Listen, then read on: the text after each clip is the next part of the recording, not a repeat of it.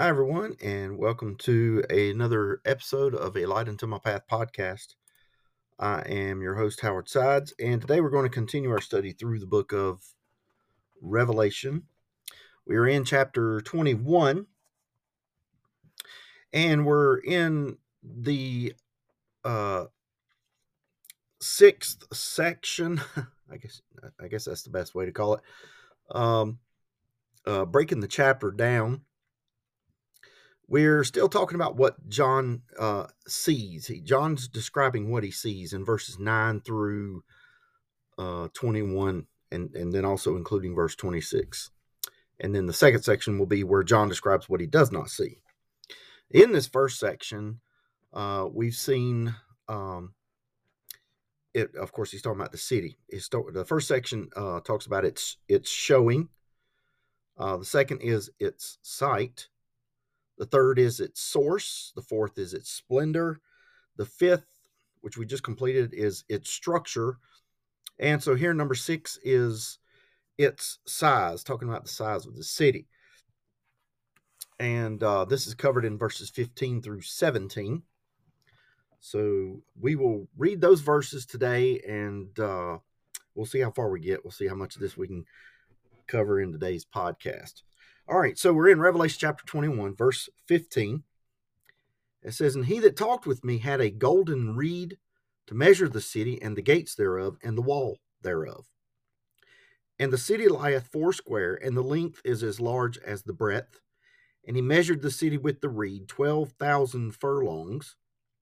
The length and the breadth and the height of it are equal. And he measured the wall thereof 144 cubits, according to the measure of a man, that is, of the angel." Okay, so it's talking about the size here. The first thing within the size is we're going to see the city, and then it talks about the walls. So we're first of all going to talk about the city, and then more specifically the walls. So the very first verse 15, he says, "And he that talked with me." Now, he uses this he pronoun in referencing the vial angel that John introduced to us back in verse number 9. Now, notice the different occasions as well as individuals used for measurements in the Bible. First of all, there is a man mentioned in Ezekiel chapter 40 and verse 3. He says, "And he brought me thither, and behold, there was a man whose appearance was like the appearance of brass, with a line of flax in his hand, and a measuring reed, and he stood in the gate." The second individual was John himself in Revelation chapter 11 and verse 1. "And there was given me a reed like unto a rod, and the angel stood, saying, Rise and measure the temple of God and the altar, and them that worship therein." And then the third one is, of course, we just mentioned it here in verse 9, this vial angel, one of the 7 vials, an angel of one of the 7 vials. Verse 9, it says, "And there came unto me one of the 7 angels, which had the 7 vials, full of the 7 last plagues." And it talks about he measures, he has the golden reed to measure with.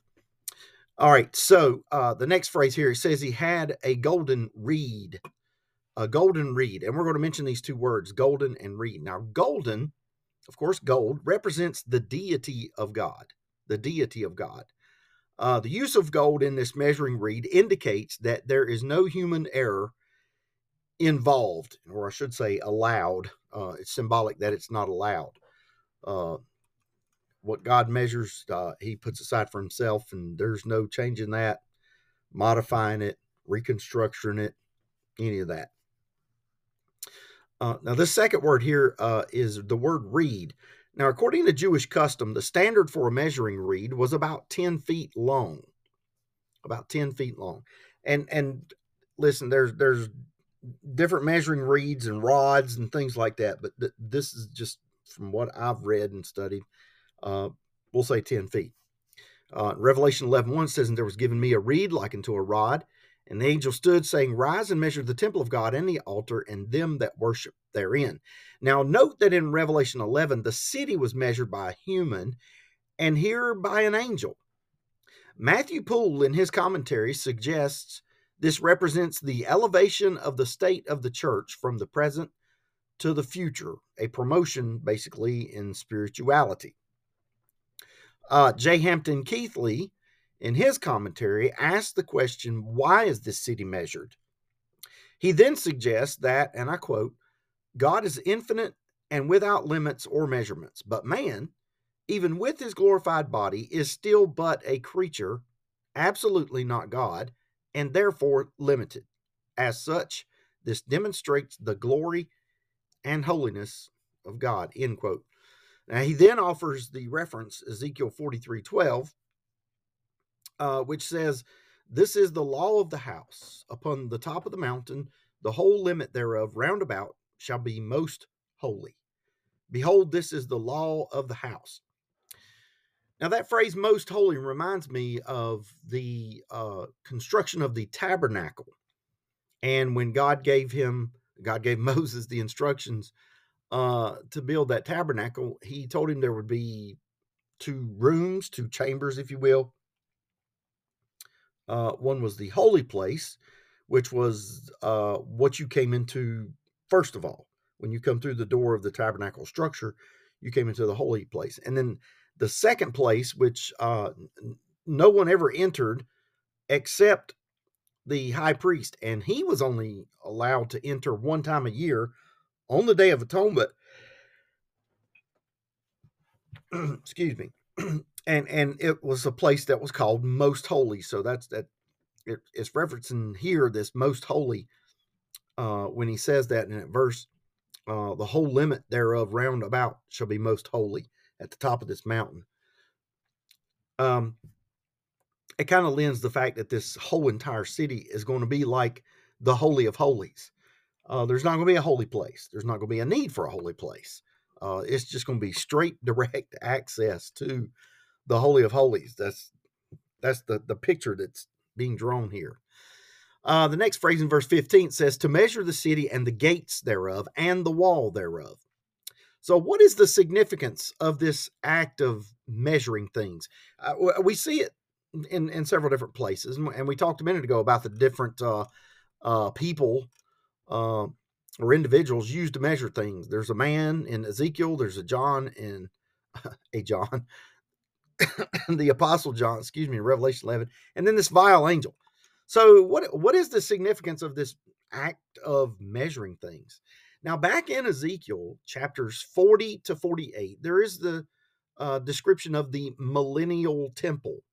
This will be the religious structure, and I use the term religious loosely there because we know religion basically means man's attempt to reach God on his own terms, man's terms. But I'm just saying it's the worship center. Okay, how about that? The millennial temple in the millennial reign. And this will be the temple that will exist during Christ's 1,000-year reign. In Ezekiel chapter 40, verse 3, we see God sends a man to measure the city. Now, in Revelation 11, we are told about I say city, and I actually mean the temple. I don't think that's right. I think it's the temple. Yeah, pretty sure. But okay. Then in Revelation 11, we are told about the tribulation temple. So here's the second structure, tribulation temple.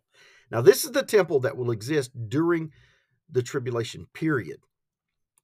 Now, you know what I find ironic about this, okay, is now we know that Christians during the early days of the church age were heavily persecuted. And most of that was by the Roman government system that was in place at the time. Not strictly just the Romans. The Spaniards had their own Inquisition period, and then I think there's a couple others. Fox's Book of Martyrs talks about that. But I find it strange that when we reach this point of the tribulation period, the church is not going to be here.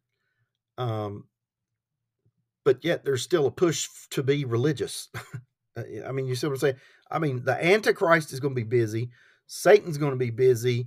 The false prophet's going to be busy. Yes, there will be a one world religion system. We've talked about that quite a bit. Set up in this tribulation period, but here's this tribulation temple, and of course the Jews are at some point at least going to be allowed to worship in this temple. I find that amazing, just because of the especially in the last few months, this anti-Jewish rhetoric going on uh, since the attacks in what was that in October. It's surprising, but I know the world's view is going to be like that, where they're going to turn against the Jews right up at the very end. That's just the way God's going to have this thing set up, but it's just amazing to me. So again, there's this tribulation temple, and then in our own description here in verse 15, we read that an angel measures the entire city. So there's a measurement of the millennial temple, then the tribulation temple, and now here he's measuring the whole city. Now the significance and the meaning behind this is that these places are measured because they belong to God. In other words, God is measuring out what is his. Now, Tony Garland, or Anthony Garland, if you want to look him up that way, also points out that whenever God instructs or has someone measure a city or a place, this indicates and is symbolic of God's attention being directed toward this place for enlargement or restoration. This is based on the measuring of Jerusalem, which was also measured in Zechariah chapter 2, verses 1 through 5. Now there it says, I lifted up mine eyes again and looked, and behold, a man with a measuring line in his hand. Then said I, whither goest thou? And he said unto me, to measure Jerusalem, to see what is the breadth thereof, and what is the length thereof.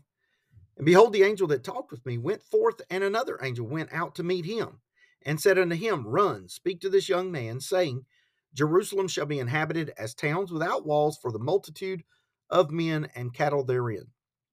For I, saith the Lord, will be unto her a wall of fire round about, and will be the glory in the midst of her. Okay. Now, in Revelation 11, verse 2, the outer courts of the tribulation temple are never measured, indicating that they are given up to to secular desecration. But here in verse 15, the entire city is being measured, which implies the absolute consecration of every single part, brought up to the exact standard of God's requirements. Okay, nothing's left out. 11 verses 1 through 2. And there was given me a reed like unto a rod, and the angel stood, saying, rise and measure the temple of God and the altar, and them that worship therein. Remember? But, verse 2, but the court which is without the temple, on the outside of the temple, leave out, and measure it not, for it is given unto the Gentiles. And the holy city shall they tread under foot 42 months. You know how long 42 months is? We've already talked about this, 3.5 years. That's the split of the tribulation period. Now, it is worth noting that James Burton Kaufman points out that although the gates are mentioned as going to be measured, their dimensions are never given. And that is strange. It does point out the gates are going or mentioned as going to be measured, but their dimensions are never given. And I right off the top of my head, what that means is that God knows how big they are, and it's not important for us to know how big they are, only that they're always open. Maybe that's what it is. Okay, now continuing on, let's start with verse 16. It says, and the city lieth foursquare. Foursquare. Now, foursquare is the Greek word tetragonos. Tetragonos. And of course, that's two words there. The first word is thesaurus, meaning four, and gonia, meaning an angle or a corner or a quarter. So tetragonos basically means four-cornered, which gives us this picture of something that is square. That's why we call something four-cornered. Now, Adam Clarke, in his commentary, he said, and I quote, the quadrangular form intimates its perfection and stability, for the square figure was a figure of perfection among the Greeks. End quote. James Burton Kaufman points out that both Plato and Aristotle both refer to the fact that in Greece, a good man was called Foursquare. How about that? Now, I know there's some people that at one time they were called square, and that wasn't always a good thing, they're being square. Like today when they say that some people are too narrow-minded, that's what that's a reference to. Now, I don't think bad of me here, but saying Huey Lewis, he's got that song, It's Hip to Be Square. So there you go. But he goes on and he says that he suggests that the measurements talk about the bigness of heaven. Then with all of this together, we see the symmetry, the perfection, and the completeness of God's eternal designs. When God designs something, he doesn't forget anything. He doesn't leave anything out. It is perfection. It is perfection.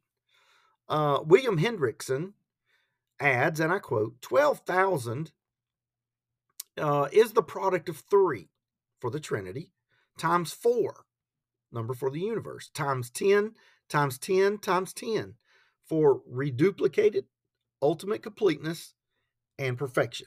Hence, this number expresses the complete and perfect result of the saving power of the triune God operating in the universe. End quote. Pretty good combination of numerology there. Now, the next phrase here, and the length is as large as the breadth. Now, basically what this is saying is that the sides are equal in length to the front and back, a perfect square. The next phrase says, and he measured the city with the reed. That this angel was used indicates no room for human error. This was a perfect measurement of a perfect city for a perfect God. Okay.